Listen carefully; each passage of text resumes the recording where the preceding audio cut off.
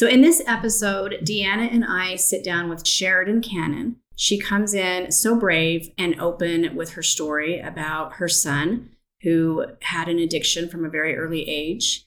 And she talks through what she's learned as a mother, what that did to her family, how that impacted her relationship with her son, her husband, and her other children.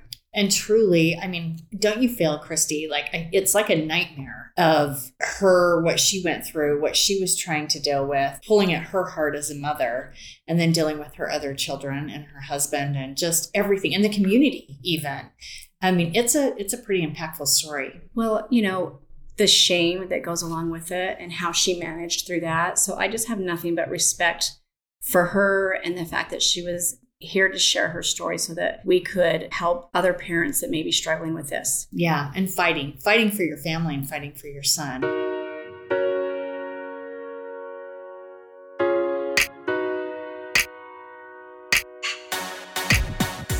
Hi, I'm Deanna Robbins. And I'm Christy North. Welcome to Pieces of a Woman podcast, where we explore all the pieces that make up a woman, mind, body, and soul.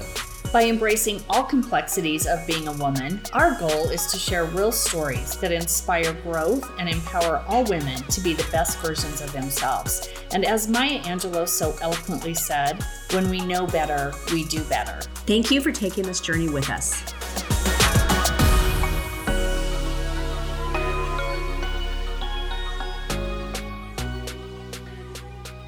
Tell us about yourself, Sheridan.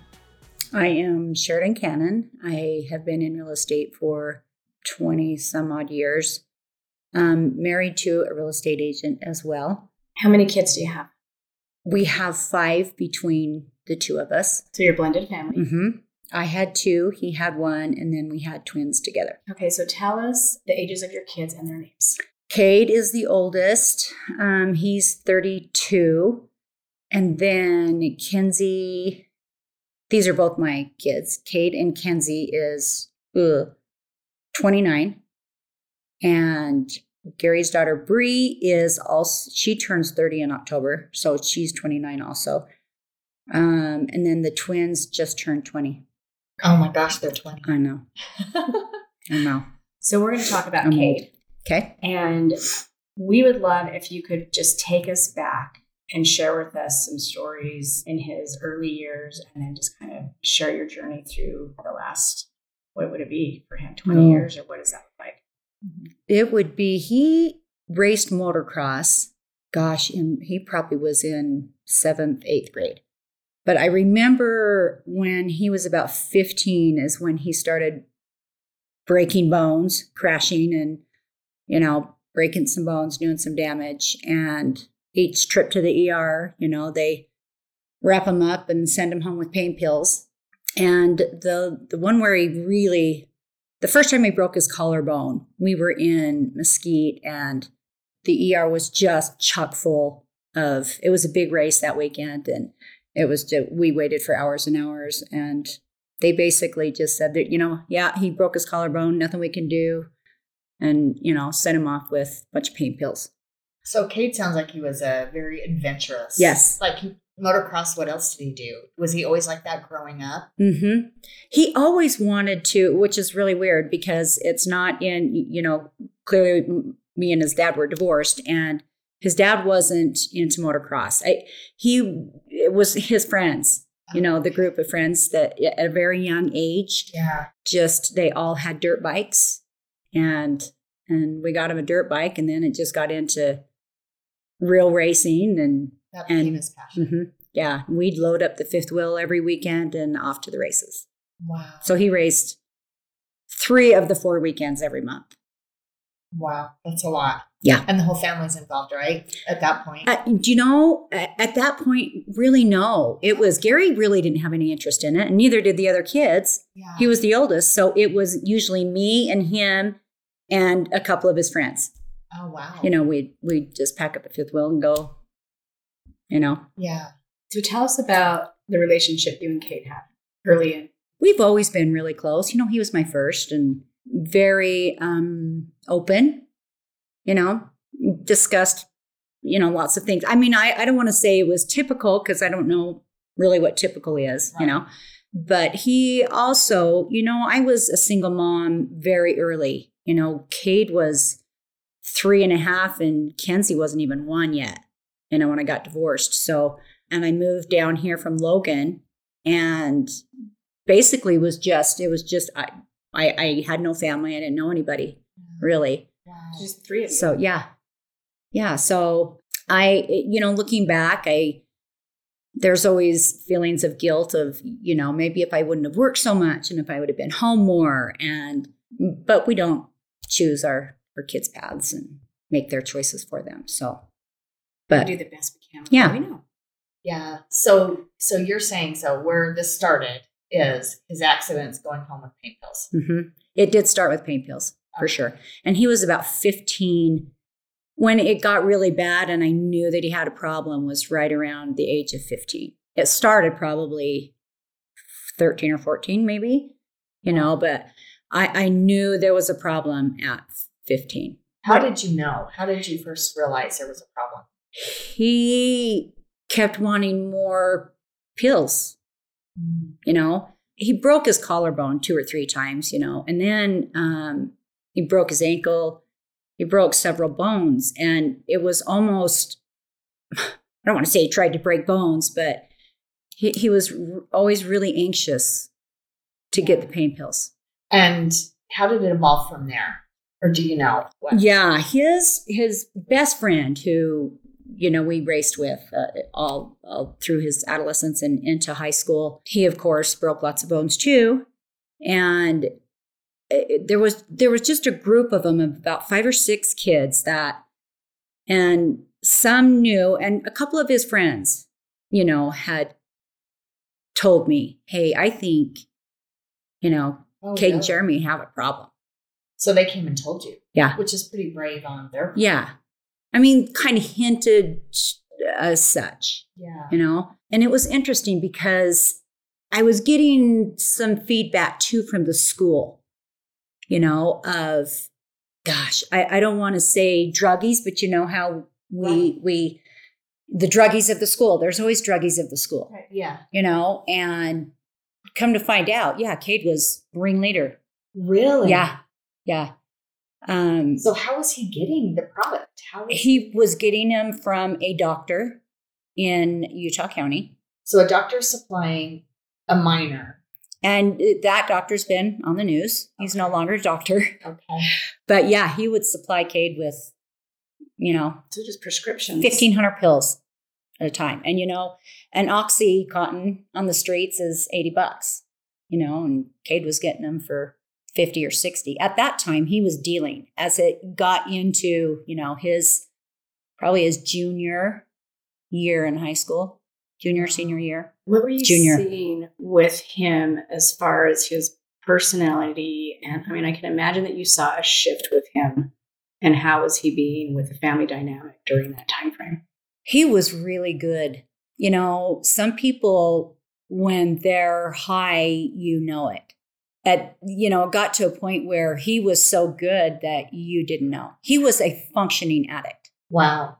Until, when he got tired of dealing, and you can get OxyContin, it's the same as heroin, They're opioids, and it's the same thing. So you can buy a pill for $60 or a balloon for $30, So that's how he shifted to heroin. Just couldn't afford the pills anymore. Wow. So so balloon you're shooting, right? Mm-hmm. Yep. And then I'm trying to think what age he was when he started to get in trouble with the law. And when he got into heroin, like I said, he was a functioning addict, but heroin and, the pain pills, he slept a lot, where the heroin was, well, knowing now what I know, you when you take an opioid, that's a downer, and he would need an upper because you can't come down, he'd need an upper. So they would do speedballs, which is heroin. And then when you're coming down off that, you got to do cocaine, to bring you back. You back. If you look back, can you pinpoint a time where you recognize that there was a shift with him from the pills to heroin? Do you know when that happened? Yes, because that's when things started disappearing. You know, he basically robbed us blind, you know, and it's interesting because one of his best friends, his dad, also somewhat knew what was going on, but was also very, what's the word? You almost don't want to believe that your child. Oh, yeah. I mean, I think that's the battle. Some of the denial. Mhm. You can see it in other kids easier than you can see it in your own. Yeah, I for mean, sure. The denial for sure. Yeah. Like Christy said, we just don't want to believe it. Mhm. So did you start seeing a physical difference in him? So you talked about stuff missing. So what kind of things did he take? Obviously to sell, so he could buy the drugs. Anything that you could take to a pawn shop. All my jewelry. Oh. He took all my jewelry, but my wedding ring. He never took my wedding ring. Wow. Tools, you know, electronics, stuff like that. So that's a huge wake up call. Did it take time to realize stuff was missing, or did you know right away, or did you go through a denial period of? Oh, for sure I did. Did you really? Mhm. Okay. Yeah. And maybe defending him to some level. Totally. Especially with Gary. Yeah. You know, it really played a toll on my marriage for sure because, you know, Cade wasn't Gary's Yeah. son, you know, and here he is robbing us blind. And I would make excuses all the time. Oh wow. Well. Or I even hide it. I would even go to the pawn shop and try to buy it back before Gary found out. Oh my gosh. Sure. Yeah.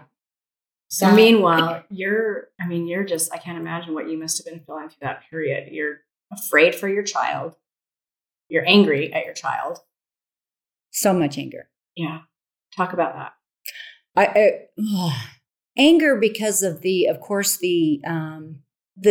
theft and, you know, what he was doing, not on purpose, but, you know, to my marriage, you know. It affects every single family member. Like, you know, you have one person, but it ripples. The ripple Yeah, and he was the oldest, and, you know, he was the oldest. I had no practice. I mean, not that you want practice with, you know, having an addict in any of your kids, but I was at a loss. You didn't know what to do. Mm-mm. No. And in talking to other parents, you know, I definitely was, is it codependent? Is that the word? Yeah.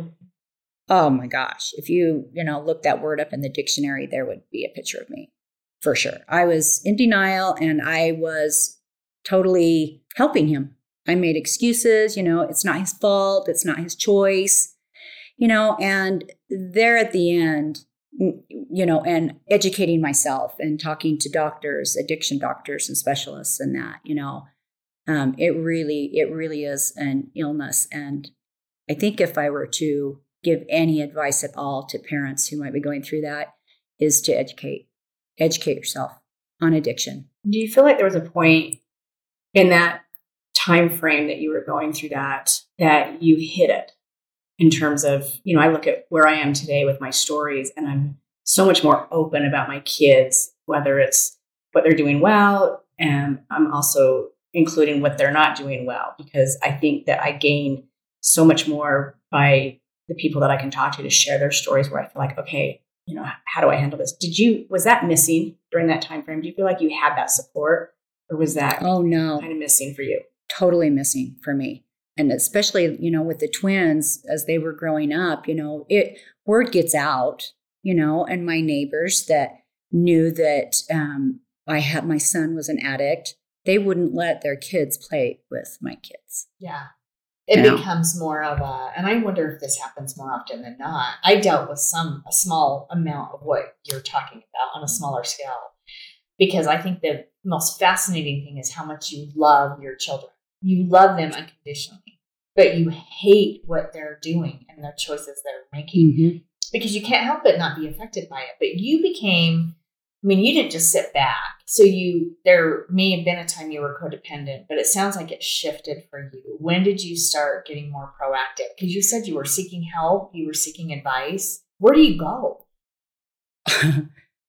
You know, we put him through 5 rehabs. Oh my gosh. You know, of which only one he actually finished, and that was out of state. But he fled from the others. I had him. There was one doctor that sat me down, and I just said, explain to me, help me understand how this is for him. As a parent, we just say, why can't you just stop? So many people said that to me, including my parents.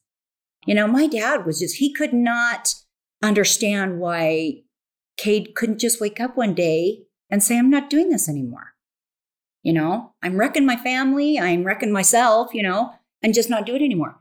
But heroin especially this doctor described it to me as, picture this mama gazelle and her baby, and they're drinking water out of, the lake, and up comes this alligator and eats the baby, and you're like, what the crap, that's awful, blah, blah, blah. But all that alligator knew was to survive. That's how it is for an addict. Wow. It's just survival. And he said, look at that as a mom, and you would do anything to keep your baby alive. Survival is just survival. You'd rob a bank, you'd rob a grocery store, you'd do whatever you had to keep your child alive. That's how powerful addiction is to the addict. It's just survival. It's not, I'm hurting my family and, this is wrong and bad, blah, blah, blah. It's survival. Just like we need water and food to survive. So what was your darkest point for you? You're trying to save your family, keep your family together, keep your marriage together, and you want your son to stay alive and be healthy. What was your darkest point? My darkest point, there were several dark points. I remember just sitting in my closet in the dark, just sobbing, and I finally got to the point where it was so bad, and I knew it was either my marriage, something had to give. He had already started getting in trouble with the law. And I had a friend tell me once, he needs to be in jail. And I remember thinking, oh no, he's not a criminal. He has a problem, but he's not a criminal. He doesn't belong in jail. But that's exactly where he belonged. Really? Yeah. So he had gotten caught with like pot and he had at one time got caught with paraphernalia as well, which was a misdemeanor. And he did the plea in abeyance and failed that miserably, because he had to go test and that, and he failed out of that. So he was on the run for the last probably 3 years that he lived at home, and had been in and out of jail, especially that last 2 years he had been in and out of jail, the equivalent of, well, when it was all said and done, he was in jail for the equivalent of a year in a 3-year span. Wow. But when I finally realized, and it wasn't until, my husband wouldn't let him on our property. He booted him out of the house and he said he can't step foot on our property. I remember sneaking corn dogs and chicken nuggets out in the back. We lived by a canal, and I would take him out by the canal bank and leave him there. Oh, sure. And I snuck a pillow and a sleeping bag. But for 6 weeks, almost 6 weeks, he slept in the park, in wherever he could, nowhere. And how old was he at this time? At this time, he was probably 18 or 19, because he was an adult at this time. Yeah. So I couldn't, where he was an adult. So this is several years, in the making at this time, because it started getting bad, like I say, when he was about 15. So I want to say he was probably 18-ish or 19 at the time. So are there any kind of support groups out there for parents? Seriously, I feel like you're kind of stuck in, how do you deal with this? How do you not want to protect your child? But I understand Gary's point of you're afraid to let him on your premise. How was his siblings? How was the relationship with all of them through all this? Really, he was never angry or violent or that just wasn't ever in his nature. Yeah. You know, and even the drugs didn't make him that way. You know, all the kids loved him, you know, Yeah, and they were that's good. sad when he didn't live with us anymore. They were sad when he went to jail. Yeah. They, you know, yeah, he had the kids had a great relationship. Now, I feel like at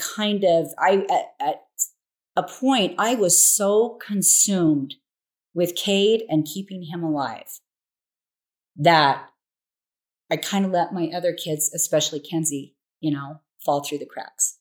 I feel like I let Bree down in that I never took time to build that relationship, you know, Yeah. because I was so consumed with Cade and keeping him alive. Well, and to navigate, you know, the jail, and I'm listening to you talk about taking food out to him and him sleeping in a park, and my heart breaks, and it's not even at a level as what I'm sure you were experiencing to know that your child is out there. And maybe there was some form of comfort, for lack of a better word, when he was in jail, because you knew he was probably, I mean, he was sober and he was alive and he had a roof over his head, and all of that brought its level of sanity through all of that. For sure.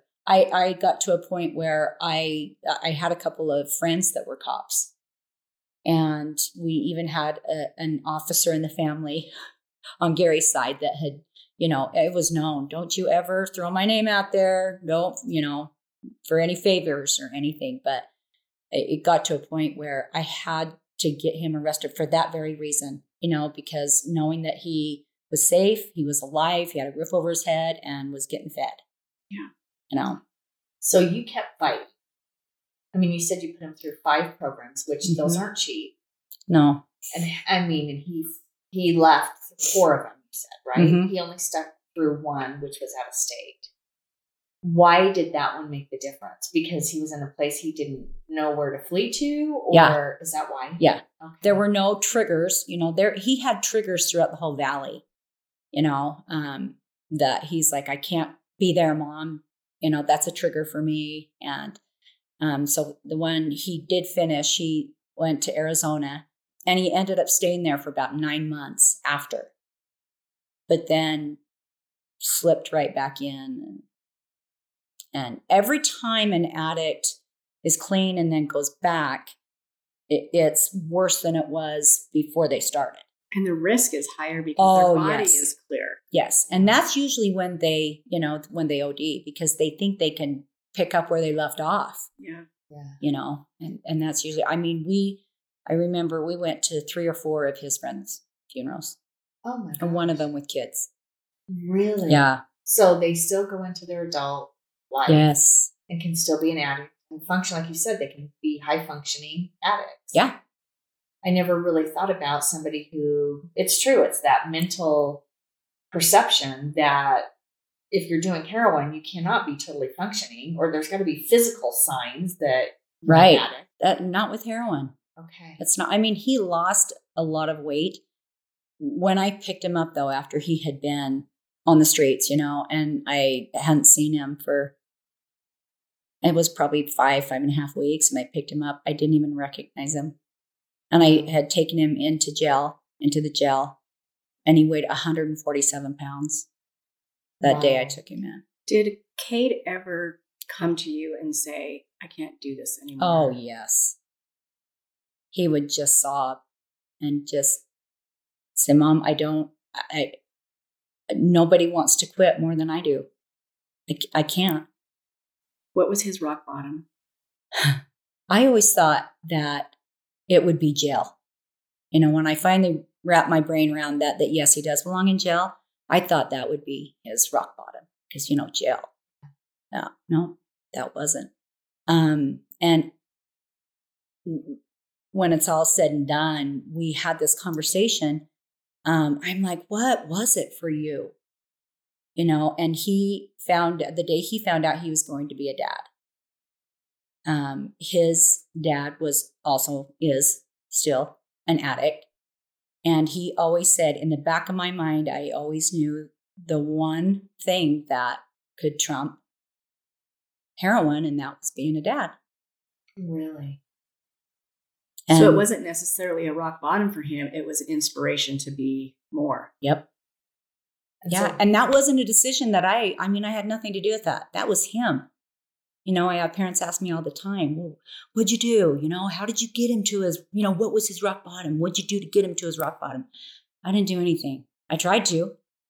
So we're talking about Cade today, and he has broken that from his life. And it was him being a dad that changed it for him. Mm-hmm. So when was that? How long ago was that? His oldest just turned 8.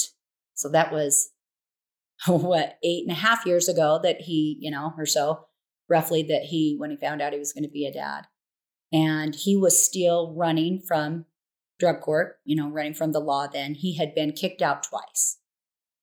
And at that time, I got very familiar with the drug court system. They all knew me by name. They knew who I was and who Cade was. And when he found out he was going to be a dad, he called one of his, I can't remember what they're called. They're a police officer that, like when Cade was living in the house, he would have to come and inspect our house and his room just at random times. Which when he would come, we would find balloons all over the place. Oh, really? Yeah. But he had told me, he says, I've been doing this for 17 years at that time. And he said, I don't know what it is about him, but there's just something about him. This is the police officer that was coming to your house. Meaning that he just felt like it wasn't like all the other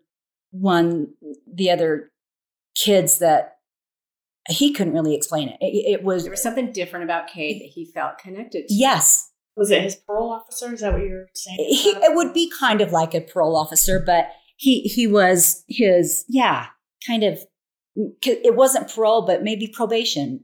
Oh, yeah. Yeah.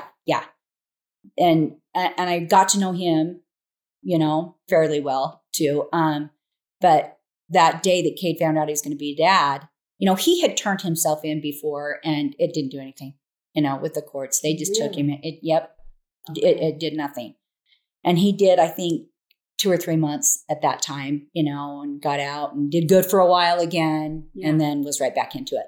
So this time he called that officer and he said, you meet me at the Village Inn or whatever. And then they went to the station and he wrote an email to the judge, and said, hey, I've got him and he's turning himself in, because last time he turned himself into the jail. Yeah. And it just, nobody cared. Yeah. And this guy really, he sent the email to the judge. And then I'll never forget sitting in the back of that courtroom that day when he saw the judge and, his file is 3 inches thick. And he said, I know. He got up there and he said, I know I belong at the point of the mountain, but I'm going to be a dad and I'm here to tell you I will, if I have to come back, if you'll let me out to work during the day, I will sleep every night here in jail for the rest of my life if I have to. If you'll just let me work and let me see my daughter be born. Wow. So I just remember sitting back there going, who is that? And where is my son? It was just like it was a different person.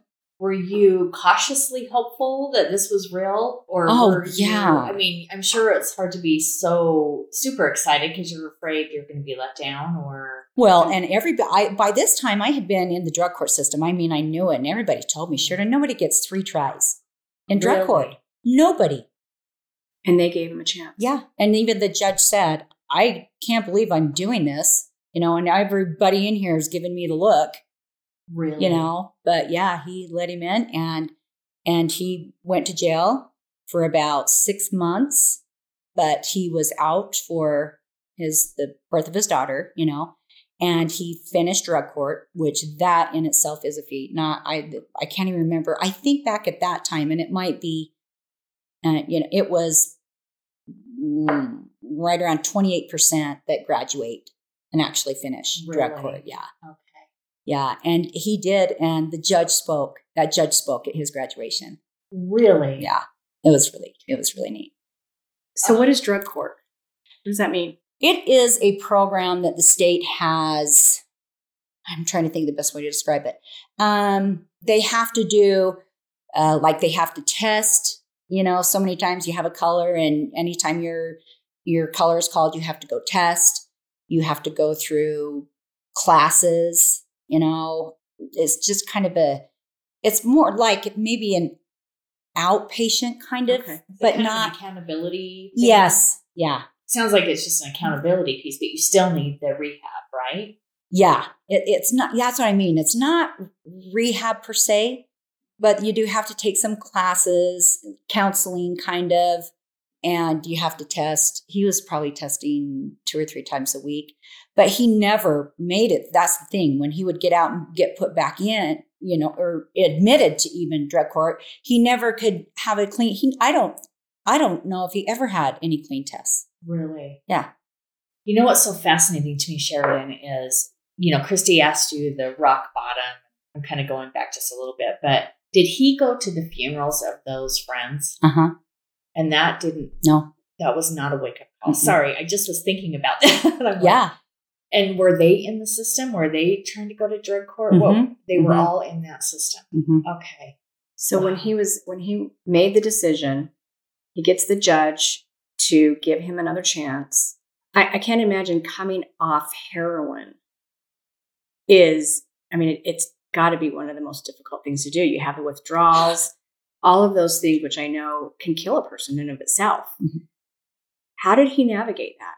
We detoxed him 7 times in the hospital, in the ER, 7 times. He detoxed 1 time in jail when he got caught. So I wasn't even there, but they picked him up and he had to detox in jail. And he told me, Mom, I will kill myself before I will ever detox in jail again. Oh, I bet it was brutal. It is. I tried to do it a couple times at home, because it was $3,500 pop every time just to detox. That doesn't, the rehabs won't even take them until they're detoxed. But yeah, we all know you can't go back to the very environment. So even if you detox him that many times, but he goes right back to the same people he's hanging out with, same situation. Yep. It's so hard when you think about it. It's no different. Well, it is different, but when you're talking about someone who's trying to quit alcohol and they've got their group of people that they're doing stuff with, and if you come out of a rehab, but you don't have any other friends, you think that you've got this, but then you're right back in. It's so easy to fall back in, not that you're intentionally doing that, but you think you've got it. You're pretty empowered at that point because you've been sober for a period of time, 30 days, 60 days. So you feel this, I think, false sense of power that you've got it. And it's easy to fall back in because what else are you going to do? Sit at home? Yeah. And no social life, which that, you have to change your environment. Right. And that's a hard thing to do. It takes so much power. Well, and he didn't know of any sober so-called friends. Yeah. You know what I mean? Yeah. That's all he ever knew from such a young age. Yeah. It's like but at this point, towards the end, he was an adult and, going to be a dad. At that point, I don't think it was about friends at that point. But I just remember this was probably a year prior to this, my rock bottom. I remember just, I got so tired of praying to God and, please give me strength to make it through the flipping day. You know what I mean?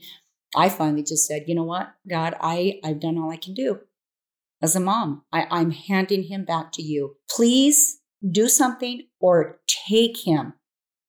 Nobody was more miserable than him. And at that point, I was past my, misery. I couldn't stand seeing him suffer. Yeah. I begged God to take him. Wow. Tell us where Kate is today. He is, I almost feel guilty sometimes talking about it, because I know I'm one of the very few lucky parents. He's thriving. He just started his own business, 6 months ago. And, but he's been working in that field, for all through high school. And that was another thing too. When I told you he was a functioning addict, he went to work every day. He was really a functioning addict until it got to where when he was living on the streets and that clearly, but he's got 2 kids and is the best dad in the world and is so happy and successful and healthy. And he still is taking some medication. Once in a while, we've talked about that because he's been sober for 8.5 years now.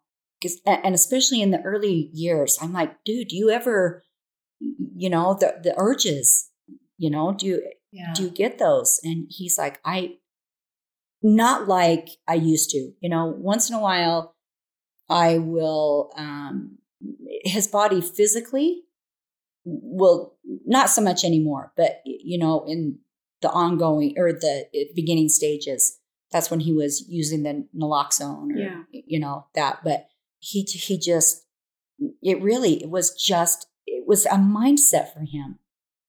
He just knew that was the one thing that would trump heroin was being a dad.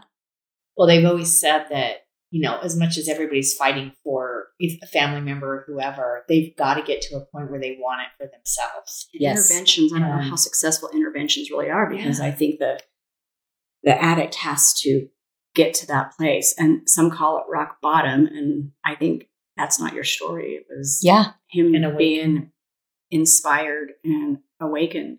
Yeah. You mentioned a little bit ago what you would tell another parent. I want you to elaborate on that, going back and thinking about what you've been through, how hard it was. What would you tell a parent that is living in that right now today and what they can do or can't do and resolve to? I still, even though, it was hard for me, I remember when that parent told me he needs to be in jail. And I remember being so upset and thinking, you're a jerk. He doesn't belong in jail. But that is exactly where he belonged for his sake and mine, really. And I don't want to say that's a start because it's not a start, but it's maybe because they are, he will be sober for 30, 60 days, whatever it is. So he might have a clear head for a little bit. And maybe each time he gets a clear head that he can really think. I don't know when it was for him that it hit him that, when I'm not going to be a dad like my dad was. I don't know when that really, when he knew. I don't know if it was just then when he found out he was going to be a dad. Yeah. But I would definitely the whole codependent thing. And I know it's hard. It's so hard because you love your kids so much. And especially in the beginning, lots of denial. Oh yeah, that's not, just like the addict is also in denial. Just like Cade never thought he would die. He never thought he would die, and we talked about it several times, even during all this, we knew that he shouldn't be alive. And I told him, there's a reason you're still here, dude. And, let's figure that out because there's definitely it's not your time. What do you say to the mother that is afraid to talk about what she's dealing with, that's hiding it and is ashamed? The best thing she can do is talk about it, especially with other parents that have been through it because they've been there. I felt so much shame, especially when, my little ones couldn't play or go over, or their friends couldn't come to our house, because we have an addict. Yeah. If you can get through that codependency part of it as quick as you can, I know you have to go through that, because I just think that's human nature, but get through that period as fast as you can and get to the part where you can really help. You might not be able to cure them, but right. You can help, and even through all of that, Cade and I always stayed close. Still had deep conversations. And, it's also, it's being, I think the hardest part is being brave enough to ask for help because you become so vulnerable when the minute you're I need help. My child's going through this, because you have to face it. And facing it is the hardest thing, I would think. Oh, yeah. Right. Yeah. Off the bat. And I didn't really have any friends, so to speak, to talk to either. The one of his best friend, you know, he still is an addict, and they're still Wow. In contact. He lives with them still. He's 32, and still they're still enabling him big time. That I just can't even imagine. At 32. Yeah. Wow. And he was the one that told me my son belonged in jail. Oh, wow. That's Mhm. interesting. Mm-hmm. Well, Sheridan, I think you should not feel guilty that you had a great outcome.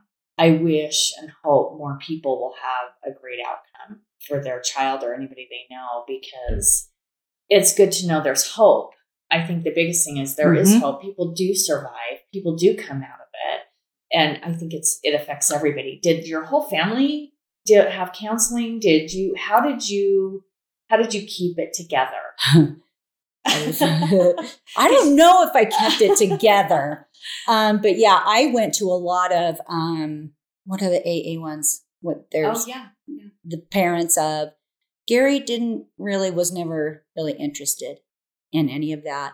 We did see a counselor through just to keep our marriage together. Yeah. But he wasn't really a counselor of, you know, because really, how do you counsel that with an addict? You know, it was just, it really was just kind of a shit show.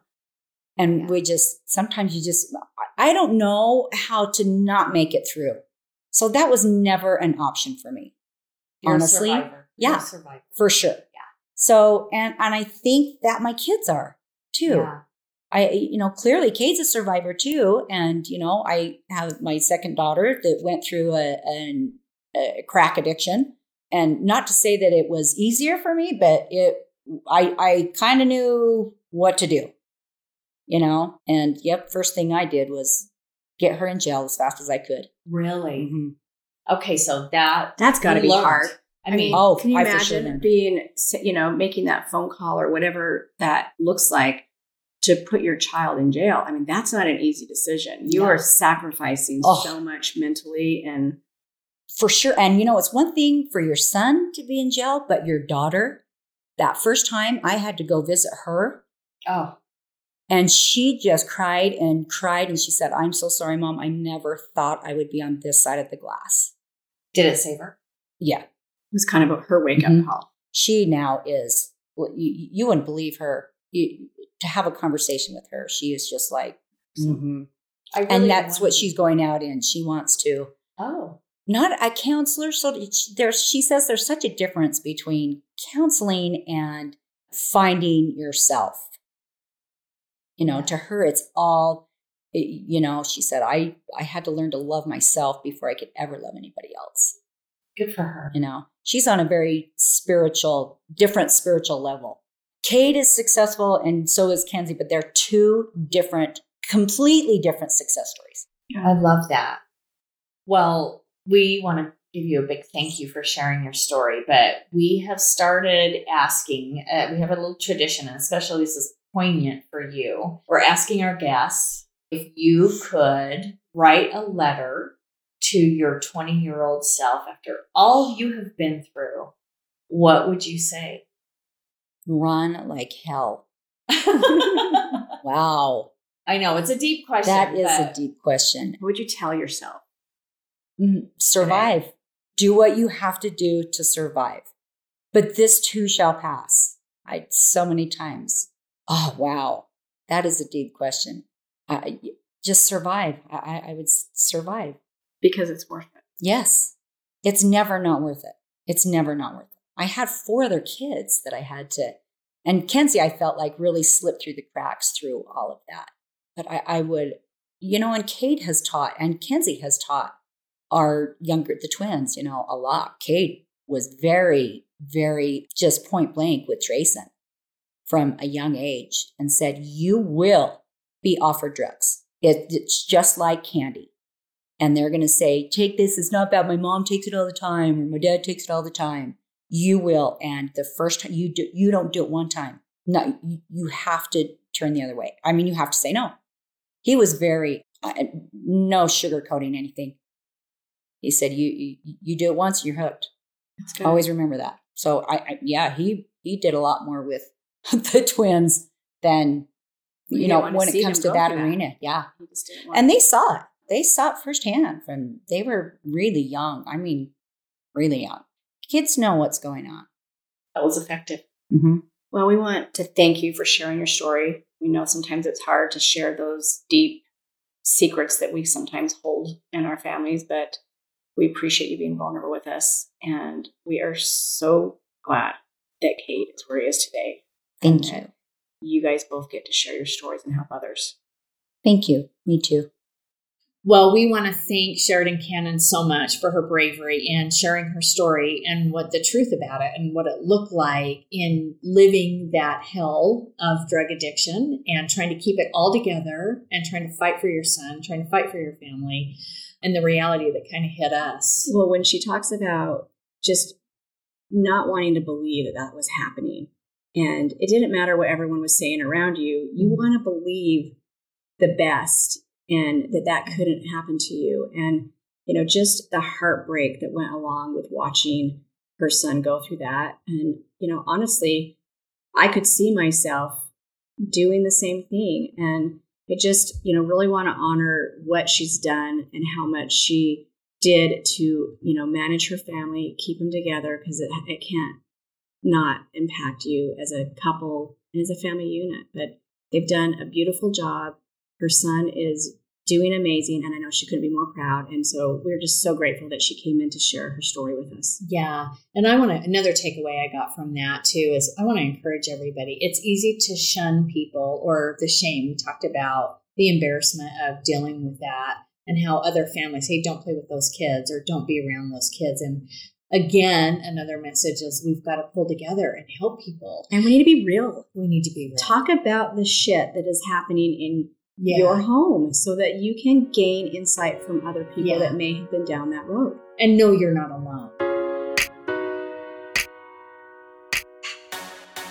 Thank you for joining us today. We hope you enjoyed this episode. If you think someone could benefit, please share. If there's a conversation you think we should be having or a topic that resonated with you, please let us know. You can engage and follow us on Facebook and Instagram at Pieces of a Woman Podcast. Don't forget to subscribe to us on your favorite podcast platform. If you listen to us on Apple, leave us a 5-star rating and a comment.